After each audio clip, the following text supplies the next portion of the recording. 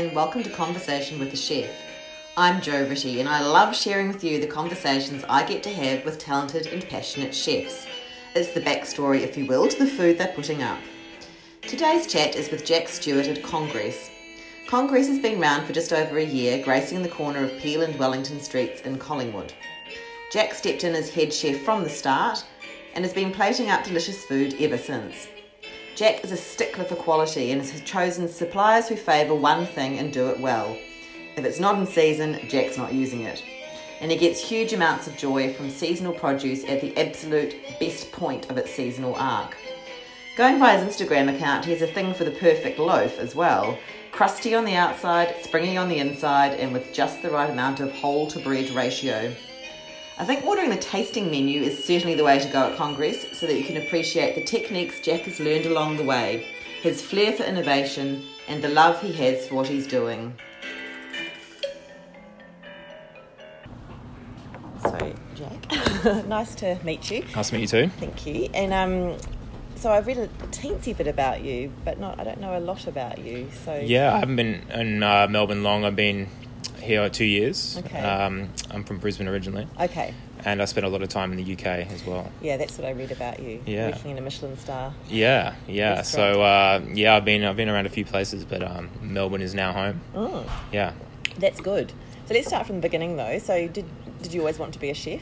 Yeah, from an early age, from when I was 16, I went, instead of going to school one day in high school, I went to a local Croatian cafe when I was very young, Misho's, and we used to cook packet pasta and instant mash gnocchi, and I thought that was great back then. Yeah. That was my first job. This is This is so long ago. Yeah. And it started from there, I think. It's pretty interesting though, having Croatian. I suppose it was there might have been a community there or something in Brisbane. Yeah, to be honest, it was a unique restaurant, and it was kind of the best kind of food in that area, and it's kind of all that I knew, and I would go there and I would learn the basics, and it was it was a really good start, and from there it kind of spurred me on to want to go to the better bistro and then to a restaurant, and okay. We all start somewhere, and it was a good start. Yeah. What do you think it is about that? Well, not that particular restaurant, but just the food itself and maybe the atmosphere. What is it that made you think, yep, this is definitely what I want to do? Yeah, I think the fast pace of the kitchen and the creative element, and it was something that I thought would be a sustainable career, and it's definitely it was a good choice. Because actually I went to university when I was 18 and studied human movements because all my friends were going partying on the weekends, and I saw the kitchen as a kind of you had to work every Saturday and Sunday, and you didn't get much social life, and I was kind of jealous of my friends, and then I did it for 6 months, and then one day I was in the university car park and I said, I've got to go back to the kitchen, and that's when I started my apprenticiphyp. Okay. Wow. Yeah. What is human movements? It's kind of you can study like physiotherapy, or you can be a physio teacher, a sports teacher at high schools. I thought maybe it was like migrations of people moving across the globe. No, it's kind of it wasn't really interesting. I don't think I even passed one course. Yeah. So obviously, food and hospitality was calling you. Yeah. It was a quick tuition. It actually caught up with me recently with the fees. Oh. Yeah, like 10 years later. Wow. So. No, you can never go unnoticed, can you? Yeah. I got a nasty shock in the tax. I had to pay it from all that time ago. So. Oh, okay. And so, where did you do your apprenticeship? In Brisbane at Olivetto's.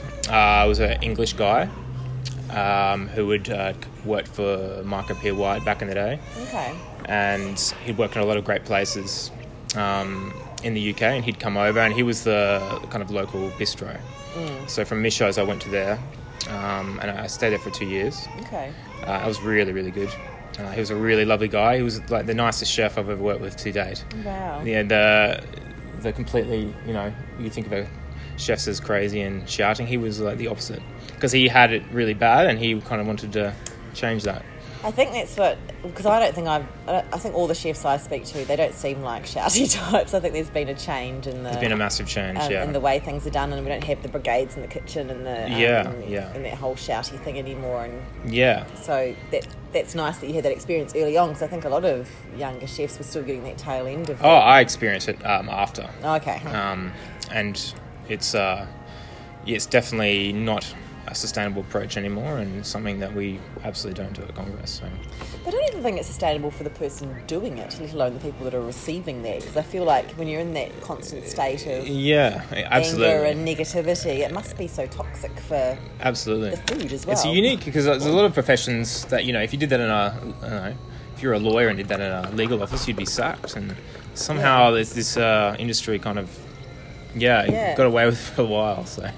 Well, it's interesting too, isn't it? Because I was talking to Amber Carver, who's in Sydney, and she's this year set up the White Jacket Effect, which is to combat mental health issues amongst chefs. And we're sort of talking about, for a long time, no one talked about mental health, and no one talked about perhaps the sort of issues of stress or or even this kind of anger thing that goes on. And I said, is it because it's male dominated? I don't want to dump on men, but I mean, how does...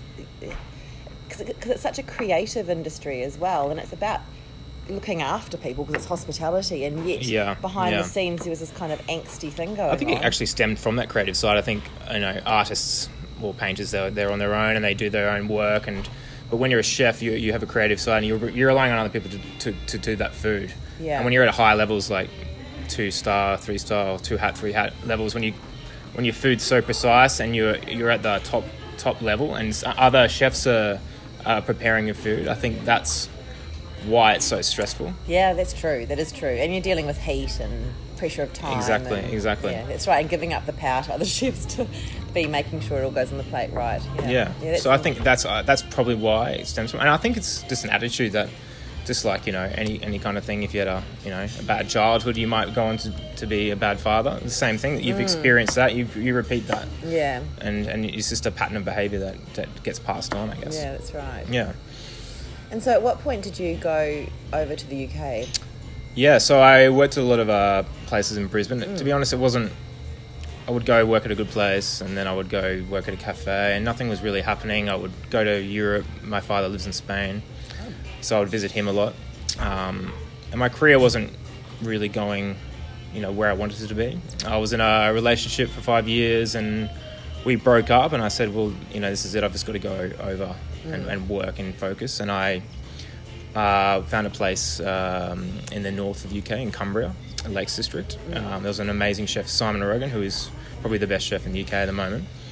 And it was in the middle of nowhere. Yeah. And I packed my bags, said goodbye to my friends and family, and got a one-way ticket over, and got a train to the north of England, and stayed at this on a blow-up mattress for 6 months. Yeah. And worked 80 hours a week for £3 an hour, and it was amazing. When was that? I loved it. Yeah. That was when I first went over to the UK, so that would have been about 4 years ago. Okay. Yeah. I had an amazing time. It was so much fun, and it was probably the best thing I ever did. Yeah, that's great. It's interesting, isn't it? Because I talked to someone who went out and worked maybe at the Royal Mail. I think that's where it was. Yeah. Sorry, I've talked to a lot of people. I get those most Royal Mail stories, and I've mixed up. Yeah. And he was saying it was really great. It was the guy from Fatul that I spoke to. Anyway, he was saying how great it was to have that bubble of being out of the city, so you didn't have anything else to do but work. Yeah, my closest neighbour was a herd of sheep, and it was like, I don't know if you've ever been to Cumbria. No, I haven't. It's very rural. It's right on the border near Scotland. So the closest city would be Manchester or Liverpool. Yeah, okay. And it's this amazing landscape. But very, very quiet. Yeah. It's basically, rich Londoners got there and escaped for the weekend, that kind of thing. And what kind of food was Simon doing? He was very hyper-local kind of. He wouldn't use anything outside of Britain. His sous chef, Kevin Tickle, who I went on to work as at Forestside, where we got the Michelin star. That's where I was sous chef. He would go foraging, and he would be doing things like making his own birch sap from tapping birch trees. So, the equivalent of maple syrup, but Yeah. with birch tree. So you'd get a big hose and you'd kind of fill up a tank of 50 litres of birch syrup and you'd reduce it down to like 500 mils. Does it taste like? Oh God! Does it taste Yeah. like maple syrup? Is it? Yeah, it had its own unique flavour, but it was similar. It's probably similar. And we'd do all the preserving, and so they wouldn't use anything. So chocolate couldn't use chocolate because it wasn't from the UK. What? Yeah. He even said once that he didn't use lemons because there was no lemons around, but we caught him with a stash of lemons in the fridge, so that's probably not true. You can grow lemons in England, can't you? Yeah, well, they weren't in the local area, so that was Yeah. the kind of the style of food, but very refined and very modern as well. Okay. It'd be like 20 to 25 courses. Wow. Yeah. So it was a serious place. Yeah. Okay. So how long are people sitting for when they're eating 25 courses? 4 hours. Yeah. But you've driven all that way and you're staying in the Yeah. local accommodations. Beautiful. So yeah. No, it was amazing. Yeah. So it'll be a great place to learn. Yeah, it was good. It was And really then, good. so you had 6 months there, did you say? Yeah, and then I went to work at the Forest Side. Oh yeah, okay. It's been- For a year and a half with Kevin as a sous chef, and we won the Michelin star in the first year, and he did a very similar kind of style of food with lots of foraging and lots of using lamb from a minute up the road, and it was a really successful place, and that's where I learned a lot of techniques that I use at Congress now, but I've applied them in a different format. Okay. Yeah.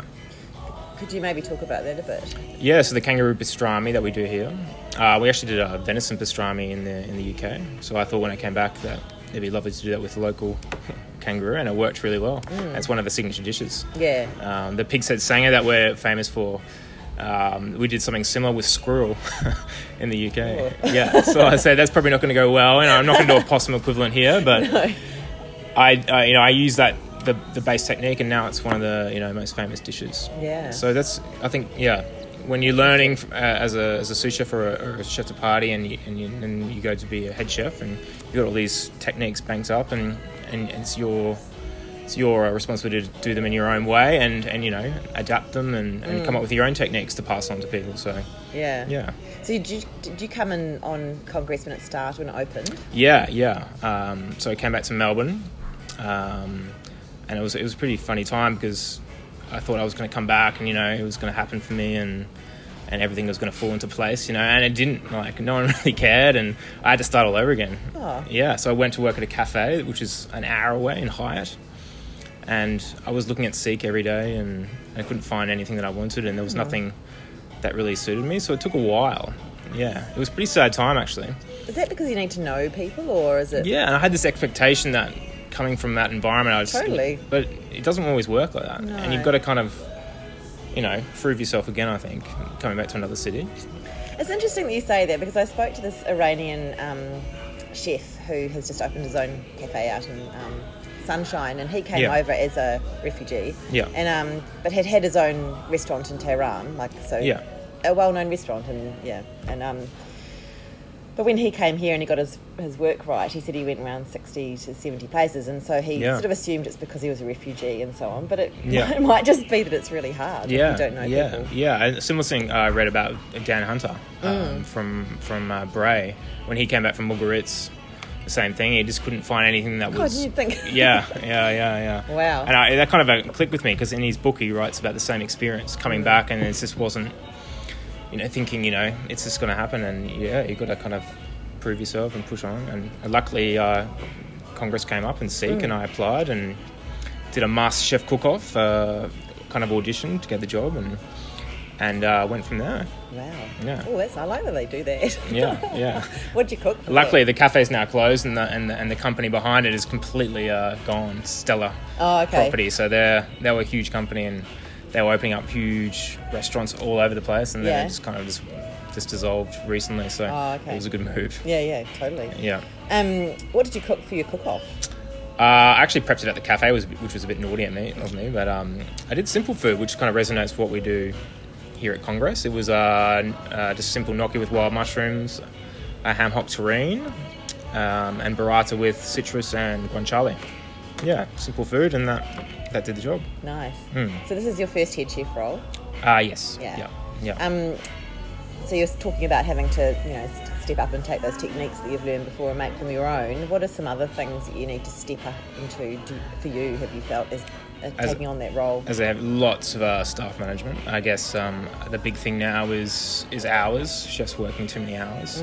And to me that was an alien concept coming from the UK, where there is zero workplace laws. Like, you go to London and you're doing 90 hours and you're getting paid £20,000 a year. Yeah. That's the reality. Yeah. And then coming here, there's a big movement now to, rightly so, that every hour you should be paid for. And it was hard for me at the start to manage, I guess, chef's hours, especially doing food that requires you making everything here, which is what we do at Congress. And that was a bit of a learning curve for me. Absolutely. That was probably the biggest learning curve. And now with, a 10-month-old baby at home, for me personally. So many chefs I speak to have got these I need to look at my life and say, look, I'm doing too many hours as well. Yeah, absolutely. Yeah. Crazy. Yeah, that's right. I mean, I think it's good that we have... I see how hard it is, though, for chefs, because it is long. It could potentially be long hours and lots of hours. But then we talked about, you mentioned sustainability, whether you thought this job could be sustainable as a job, and I think you've got to look after that, don't you? Absolutely. And make sure that it is sustainable into the future. Yeah. Because it's a physical job as well. And yeah, it is very, very physical. Yeah. And I think it's not something you can do forever. No. Absolutely not. No. So when you were putting together your first menu, and you had all these ideas and techniques and so on, how did you distill it into... Yeah, we've got there is, although, it's a very creative role, there is the outline, which I had to adhere to. No dish over $40. So it's good value. The food has to be honest. Utilitarian was the word, which means kind of nothing on the plate that doesn't belong there. So definitely no flowers or daisies. There's a strict no flower policy here. Oh, interesting. Which I kind of agree with, because a lot of flowers, they look pretty, but they don't taste of anything. So they were the kind of boundaries that I had to kind of work with. And the first thing, I guess, with the first menu was looking to what was in season at the time, which is something we do very strictly at Congress. We don't use anything out of season. You can get avocados from Mexico if you want, or you can get strawberries from all over the world at any time if you really want to, but a lot of kitchens will come up with a menu and then they'll get it somehow. But we do it the other way. We call up the supplier and see what they have, and then we'll base a menu over that. Yeah. So parsnips we had on yesterday, and then they weren't good quality, so that dish is completely gone. Okay. And then in the day after, we're doing something different. Yeah. So I think it's a really... to confine yourself like that it makes it easier, I think. So you're basing your menu on what the supplier has that week, or? Yeah, absolutely. Nice. Yeah, absolutely. Especially fruit and vegetables. And a lot of farmers markets that we use now. We get supplied with one thing, so we've just got one person that does asparagus, one person just does potatoes, one person that just does the herbs that we garnish things. So. Yeah. And ideally, I'd just like to do that with with every single supplier, really, because the person that's just growing asparagus is going to have much better asparagus than someone growing 20 different things. Totally. That's pretty interesting. Yeah. So what's your process then? So something comes in like, asparagus you don't have to do much to, I suppose. But But so an ingredient, so the produce comes in, and you then think, like, how do you then think about what me and my sous chef, we get the ingredient and we look at it, and I think the first thing we do is, how can we do this differently and in a different way? Like the parsnips, we were doing Hasselback style, which is an old technique that it's a retro technique, but we applied it to a parsnip. Wouldn't that be quite hard because it's shaped? Yeah. It's a bit laborious. That's gone. So I'd be like I try and do Hasselback potatoes, and I'm always like chopping them in half. I can't just quite get that. So we rely on a lot of the techniques that we've done previous season, and then we'll come up with a different way, and we'll apply it differently. So at the moment we've got a new dish coming on with a spanner crab. So that comes in live. We kill them humanely and pick the meat. And we've made a consommé with celeriac, which is unusual, but it's got a really sweet flavour. Okay. So we juice celeriacs, and then we clarify the celeriac juice so it becomes very clear, and we chill that with lemon juice, a little bit of salt, and just serve the sand crab with that, spano crab, apple and lemon verbena. So very kind of simple, but a lot of kind of technique. Yeah, wow. Yeah. Just always find it's just so fascinating to me how chefs just have these ideas. And do you have a lot of cookbooks, or do you but less and less, I think. Yeah, I think Instagram is good and a curse and a bad, because on Instagram you can see anything everywhere. Oh, that's too much. And it's overwhelming. And it's not, if you to truly do something unique and your own, I think the less and less you look at these things, the better. Because back when I was cooking when I was younger, there was no Instagram or anything. No. Yeah. It's really fascinating, isn't it? Just the repertoire of flavour combinations that you must have as well. Absolutely. Certain twists on things, and there's a lot of classic foundations that can be played with. Yeah, and to know what you might twist it with, that's interesting for me. Yeah, absolutely. Like crab and tomato works really well. Yeah. And tomato has a quite sweet flavour. And celeriac to me is similar, the juice, so we use it like that. And we can kind of pea and ham is a great combination. So we've got a pasta at the moment, which is like a guanciale, which is the cured pork cheek, which is the ham element, and then the peas is a broad bean pesto. So tossed through. So broad beans, mint, broad bean leaves, which have an amazing flavour. So pea and ham's turned into broad bean pesto and guanciale, which is a classic that you just revisit. And I think a lot of the dishes work because of those worked flavours. And you should be willing, I suppose, to think creatively and be open-minded to these things. I think it's great. Yeah, absolutely. Wow. And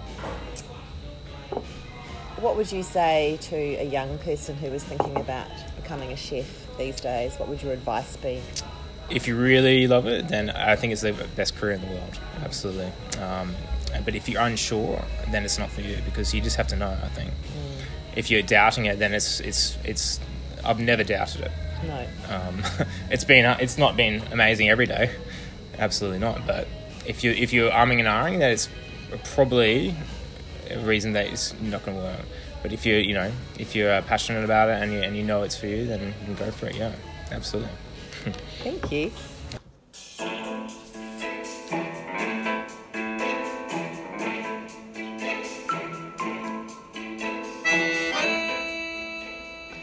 You've been listening to Conversation with a Chef. I'm Jo Ritty, and thank you so much for joining me today. If you'd like to read the full transcript of the conversation, you can go to www.conversationwithachef.com or follow me on Instagram, so you'll always be up to date with the latest conversation.